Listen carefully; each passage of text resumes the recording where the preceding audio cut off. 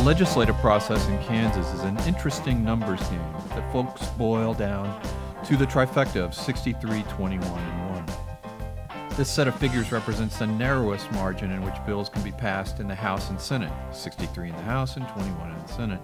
And the 1 reflects a governor's power of the pen. A few quick snaps of the wrist and a Kansas governor can veto a bill. Legislators have recourse. When Governor Laura Kelly vetoes a bill, as the Democrat did repeatedly in recent weeks, she can be overridden by the House and Senate. Republicans will need to corral 2/3 majorities to do so. That's 84 of 125 votes in the House and 27 of 40 votes in the Senate. At least 2 bills rejected by Kelly, probably more, will be put on the override docket when legislators return April 25th to Topeka. You can bet the GOP will respond to Kelly's veto of a statewide public school and college ban on participation by transgender girls and women in sports. The policy was a high priority of religious conservatives and is part of a national movement to slow momentum of the LGBTQ movement. Under the Kansas bill, a person designated as male at birth who transitioned to female will be forbidden from taking part in girls' and women's sports at school. Supporters say the statewide ban is needed to avoid unfair competitive advantages. Here's what Representative Susan Humphreys, a Wichita Republican who voted for the bill, had to say about the bill during debate in the House. Thank you, Mr. Speaker. You know, this is another one of the hard issues that we're dealing with today, and I suspect everyone in this room has made a decision on their vote. But in the event that someone is listening here or online, someone who is wondering if their voice is being heard, I have 3 reasons why we're doing this now. Why at this time? Some have mentioned to me, we don't have a problem in Kansas. I'm not sure if that's true or not, but that's not the point. Here's the point. 1 natal male competing with girls can change state records, can preclude scholarships for girls, can knock girls off the podium, can squelch dreams. And so we act now. Just this morning, our faithful staff went through every drawer in our desks. Why? Because proactive protection. We've never had an incident, as far as I know, in the House, but we act in advance. We wear hard hats in construction zones. In anticipation, we act now in order to alleviate difficulties later. Number 2, the Keisha policy, which is on everyone's desk, defines gender identity as a person's deeply felt internal sense of being male or female. As we've talked about, there's no dispute. Science says biology matters in athletic competitions.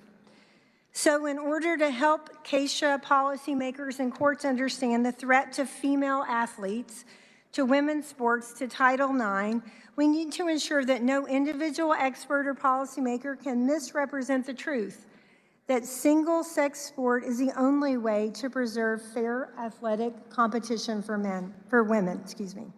Finally, biological women, girls, our daughters, granddaughters, that is who is marginalized. When we don't talk about the issue, we need to talk about the issue. We need to find a way to include everyone. There was, of course, vocal opposition among legislators in both chambers. Representative Lindsey Vaughn, a Democrat from Overland Park, said she had a personal stake in the issue. That's because one of her siblings is transgender. Here's what she had to say. Thank you, Mr. Speaker Pro Tem. I stand opposed to Senate Bill 160. This issue is personal to me because my sibling is transgender. I think the most important thing for everyone in this room here today is to hear from more transgender Kansans about how this affects them.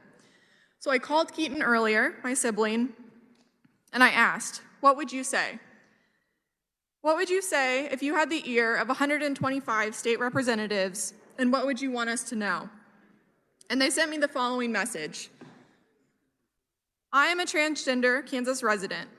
Every time these exclusionary bills are brought forward, it hurts us. We are real people, and this causes real damage. You are taking away our rights. The increased rates in suicide and depression in transgender youth are a result of not feeling accepted or embraced by society and their communities. The state of Kansas saying trans kids are other is reinforcing the message to teachers, classmates, and parents to exclude them. Sports are a way for kids to participate and bond with their peers. Singling out trans kids makes finding friendships and connections even more difficult. Trans kids are just kids. They need love, support, and the opportunity to grow into the best version of themselves. So I share that with you here today. And I know for many of you that this issue is likely hypothetical and is viewed through a political lens. But this issue is not hypothetical. It will do real harm to Kansas kids, and it will do real harm to my sibling. Instead of passing legislation that hurts a group of already vulnerable children, we should be passing inclusive legislation to protect marginalized groups. Instead of asking who can we exclude, we should be asking how can we create opportunities for everyone. And finally, as one of the women here who has most recently participated in high school varsity athletics, I would just like to say that this bill does not support female athletes. It discriminates against trans women. Trans women are women, and they deserve an equal opportunity to play sports in our schools. I ask you to please vote no on this conference committee report for Keaton and for all transgender Kansans. Thank you, Mr. Speaker Pro Tem. Over in the Senate, Democratic leader Dinah Sykes said proponents of the bill were simply selling hate. Amid all of the drama at this year's Academy Awards, the public missed an important and impactful message by Jessica Chastain, who won Best Actress that night for her portrayal of Tammy Faye Baker. In her speech, she amplified Tammy's radical acts of love and her compassion, which she sees as a guiding principle that leads us forward and connects us all in the desire that we want to be accepted for who we are. In my public service, I have always tried to lead with compassion, which is why I cannot vote for this cruel bill that will have no impact on advancing women's rights, but will absolutely tell the most vulnerable among us that they do not belong in our state. All Kansas kids deserve to inherit a state that has been advanced with an intention of radical love, and we are failing them by approving legislation that seeks to divide us and promote judgment and hate. And I would like my comments read on the journal.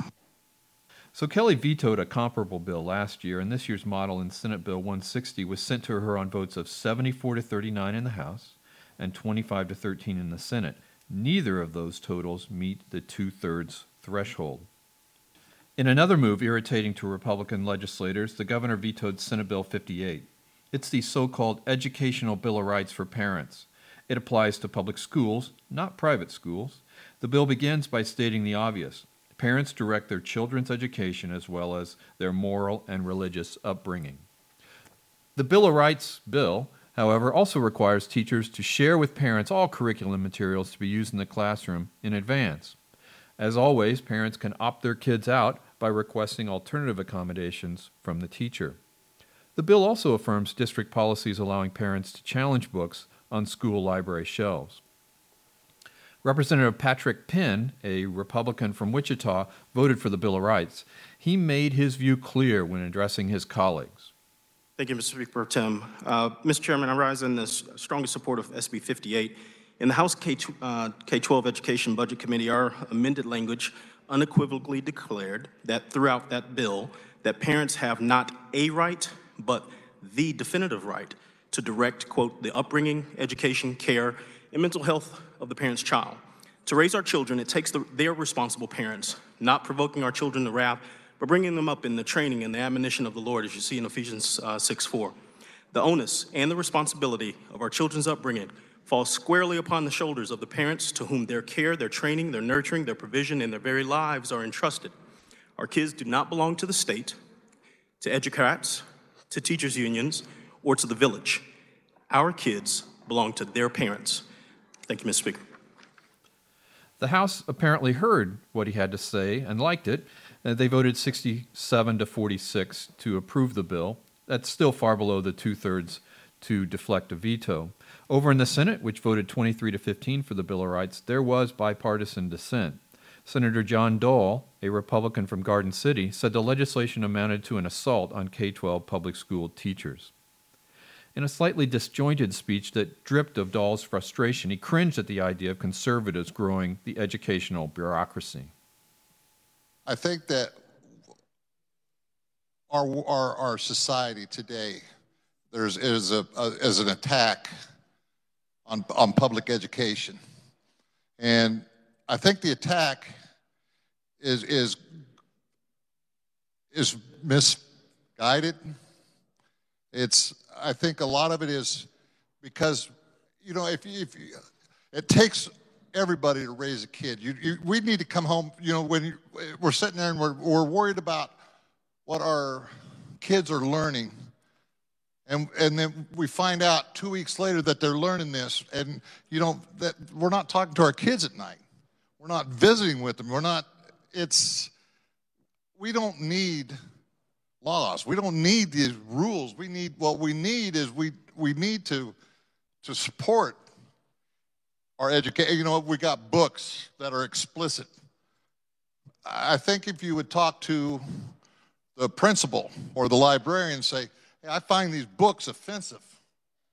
Why are they in here? Instead of going in front of a board and just, I don't know. I guess it's just the part in me that we think that we have way too many laws, way too many rules, and we're going after public educators. And I don't know. It really saddens me. I'm rambling, and it's 12:15, so I'll shut the heck up. Thank you. Senator Molly Baumgardner, a Lewisburg Republican and vocal supporter of the parental rights bill, offered this rebuttal to Dole. Here is what she wants Kansans to know. If you look at page 1 under C3, it states that the parents would have the right to request, access, and inspect all written and electronic records maintained by a school relating to their child. That's not a blame game. That's not an accusation. It's simply stating that a parent of a child has the right to make that request. And once they make the request, for the institution to provide them access to their child's record. In education, we call that the permanent record because it stays with the child as they progress through their education.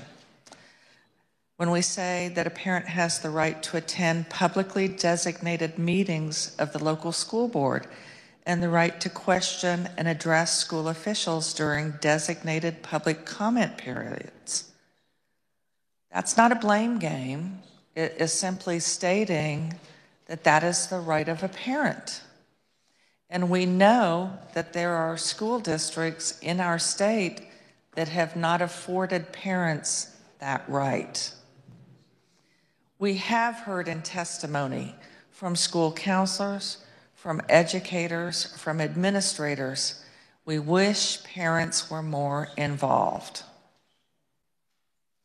We are very politely outlining the different ways in which parents can be involved.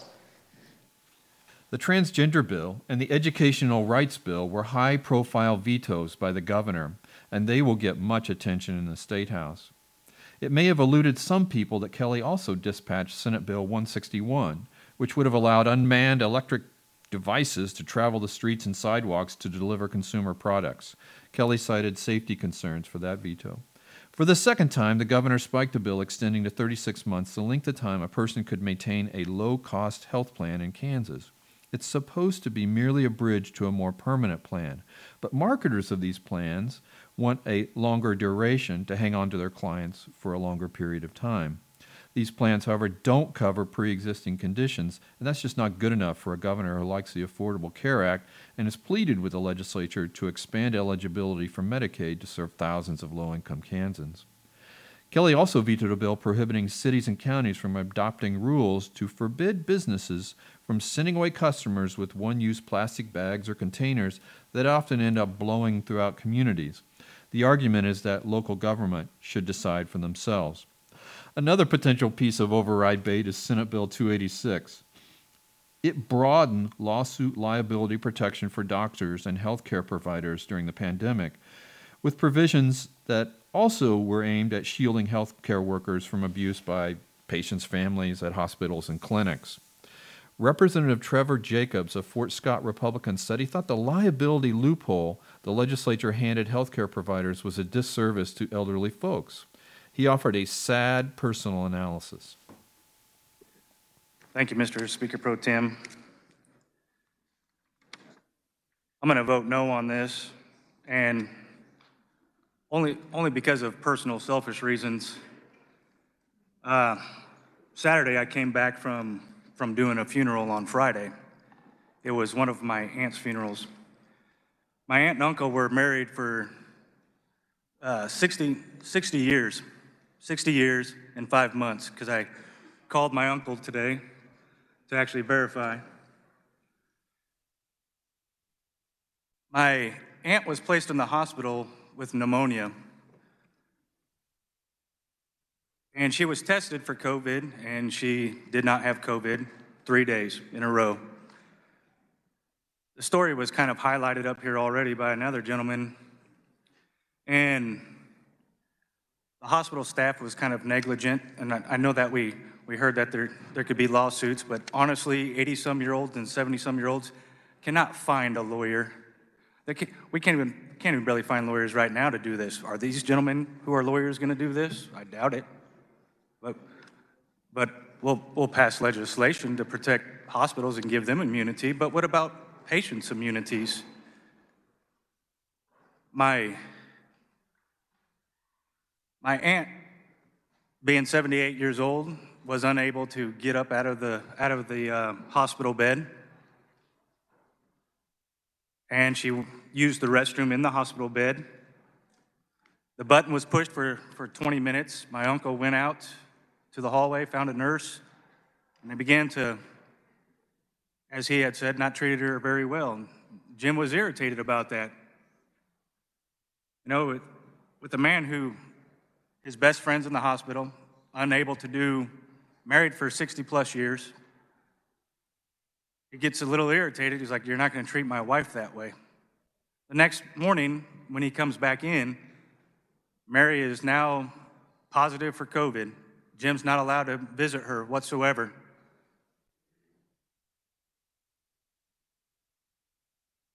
Later on that day, she goes into a coma. He can't visit her. He can't talk. The hospital said that they couldn't visit for 21 days. Well, Mary had passed away in there. As I mentioned, I did my aunt's funeral. I'm not voting for this.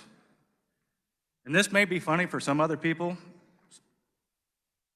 but it's not funny to me.